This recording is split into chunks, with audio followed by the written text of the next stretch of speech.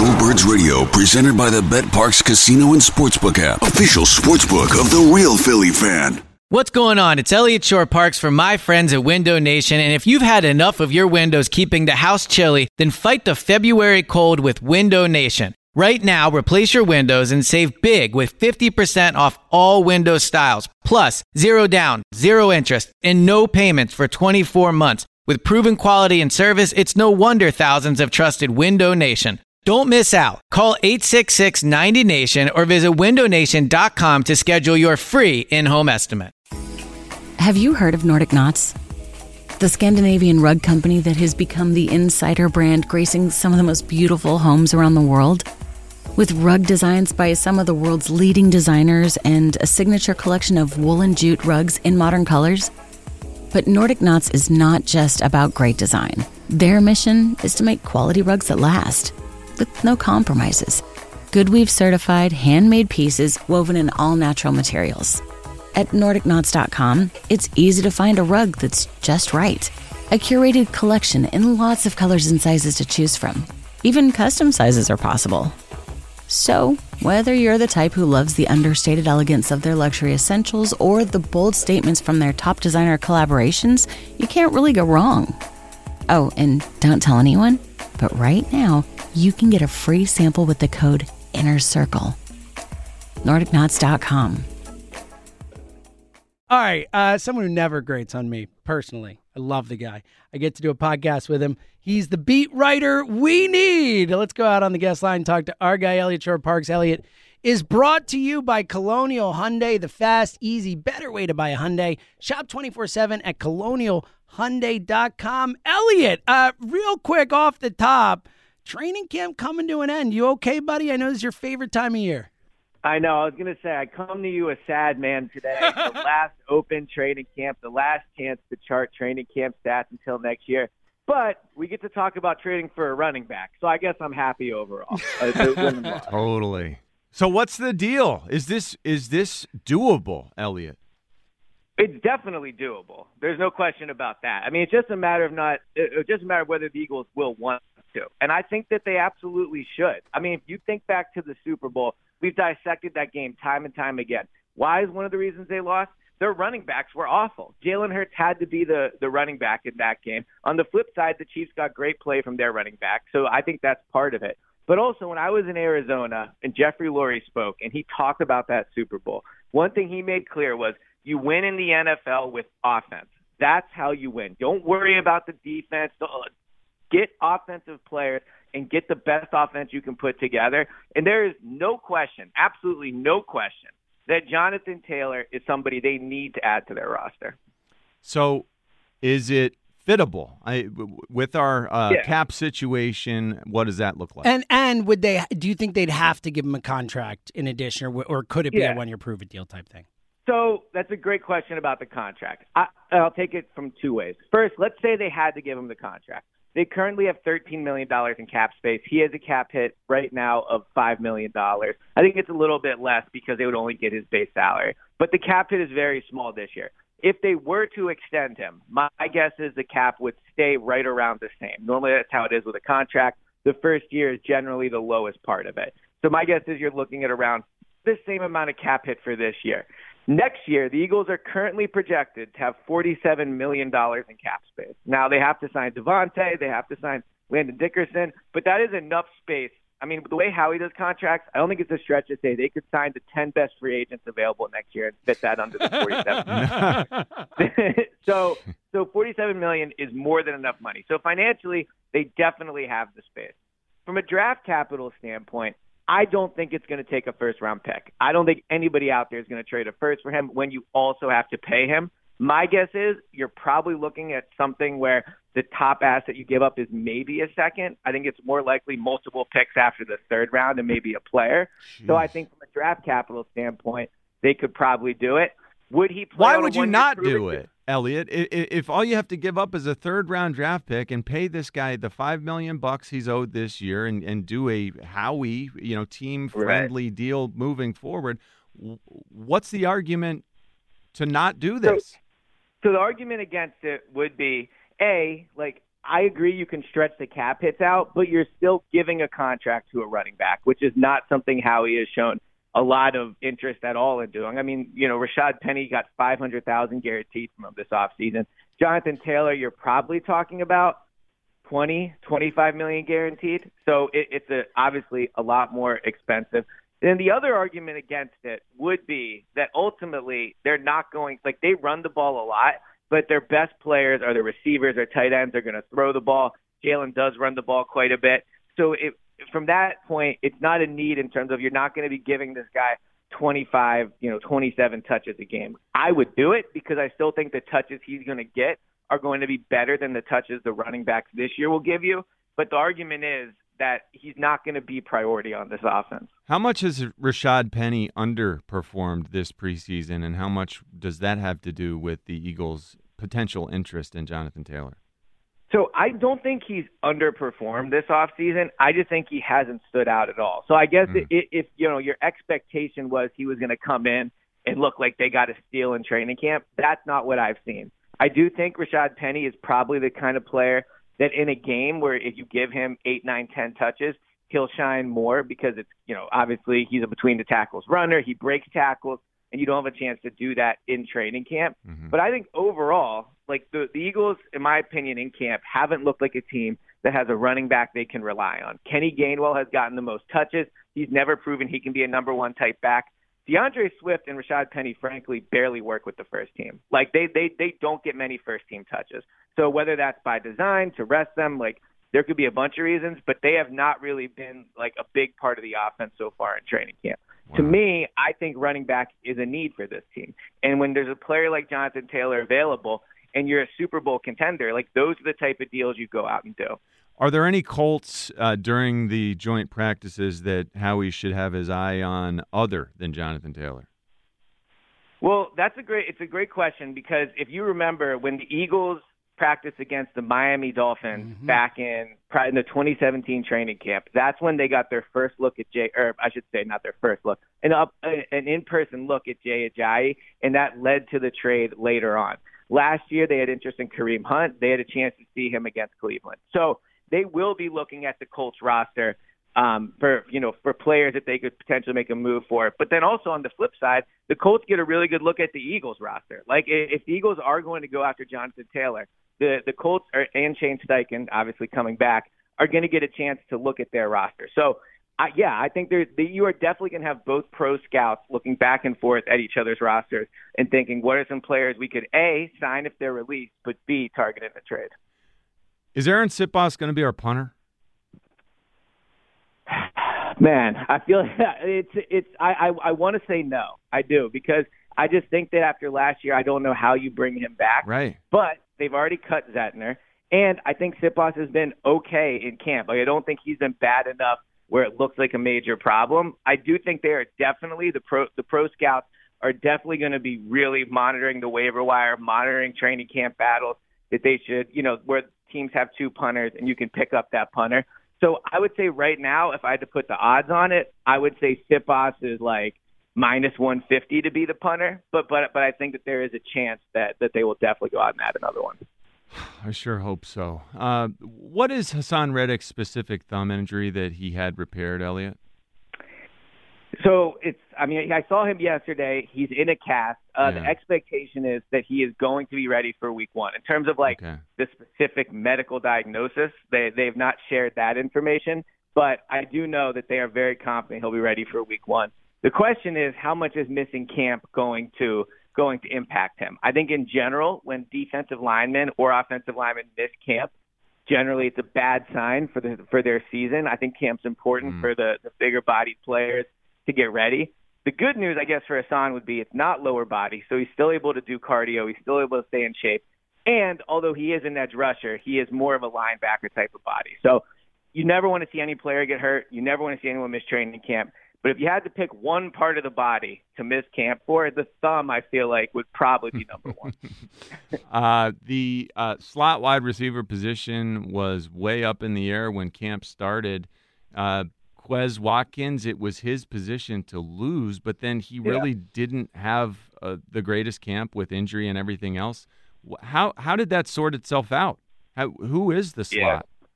So if we would have talked about this a week ago, I would have said that Quez Watkins definitely has the job wrapped up. I thought when he played in camp, he played well. I think that he definitely outplayed Olamide Zaccheaus when he was healthy. The issue is he hasn't practiced for like a week and a half now, and Olamide has really come on and started to play a lot better. He had one of the best catches of camp this past Sunday when Jalen Hurts hit him. It was probably about a 30, 35-yard catch. He dove to catch it, got it right before it hit the ground, and it was just a highlight catch where both sides kind of reacted to it. So he's really come on as of late. He returned punts in the last preseason game, which is definitely noteworthy. If he's going to be on the roster, which he will, that is another way to keep him active and involved. So I don't think they're going to cut Quez for sure, but in a world where maybe a team really targets Quez, I think that Olamide's play as of late would maybe make them a little more comfortable in making that trade. I think he's going to be here, but the last week and a half has not helped his stock. The tight end behind Dallas Goedert, who is it? Yeah, so it's been Jack Stoll in camp, and that's who it was obviously the last 2 years. I think they really like him as a blocker. I think they think he's a better receiver than people outside the building probably do. Mm-hmm. But I think their second best receiving tight end is Grant Calcaterra. He's had a pretty good camp. The thing that's probably hurt him the most is he's had Marcus Mariota throwing him the ball as opposed to Jalen Hurts. So it's been tough for him to, really put up, big catches and make big plays down the field. But I think he has looked improved as a receiver from last year, and he's just, frankly, a better receiver than Jack Stoll. So I think right now, obviously, it's going to be Goddard, Stoll. I think Calcaterra is going to make the team. Tyree Jackson, someone who I've obviously been very high on over the last 2 years, just hasn't really had a great camp. I don't want to say he looks slower coming off all these injuries, but there just aren't those same type of flash plays and those same type of athletic displays that I'm used to seeing from him. So I would be surprised if he made the team at this point. So it's probably going to be Stoll and Calcaterra. All right, Elliot, last one for us. You get the opportunity to be around Jalen Hurts on basically a day-to-day, thing during the season and training camp. You've talked to him a lot more than we have. We're going to have Greg Bishop from Sports Illustrated on in 1 hour from now to talk about this article. Obviously, you saw it. It made the rounds on social media. As someone who is around Jalen far more often than we all are, what was the most interesting thing in the article to you?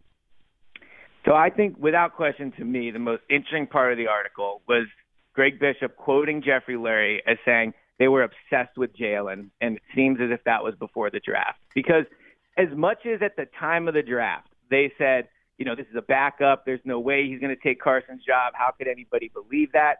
Having been around Jalen for 3 years now, I don't see how there's a world where you interview him, you know him, and you don't think he's going to come over to Philadelphia and just absolutely take over the locker room. He's probably the best leader I've ever been around from a player perspective, and I've been around some great leaders, Malcolm Jenkins, Jason Kelsey.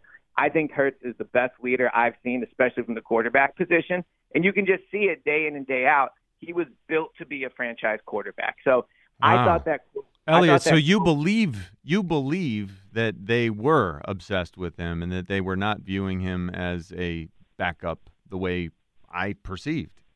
I think if you put Jeffrey Lurie and Howie Roseman in a dark room on a lie detector test before that draft, they had a belief that Jalen could be Carson's replacement. Wow. As also at the time, Carson was trending down to a certain extent. I know he had a bit of a bounce back. Carson stinks!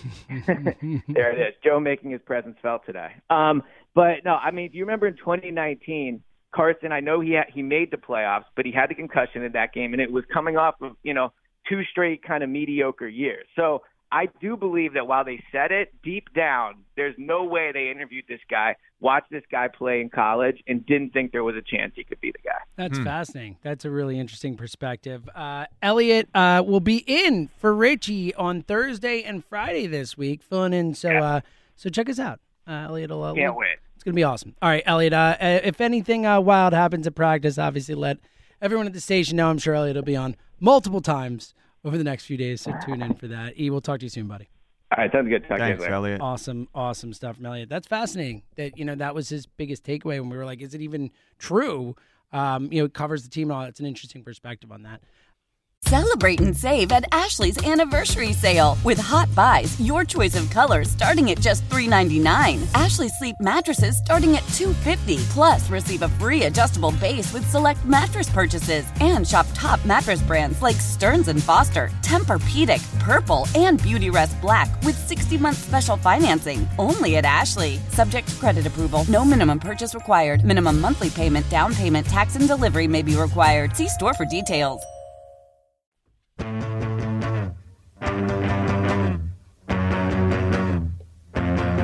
Well done.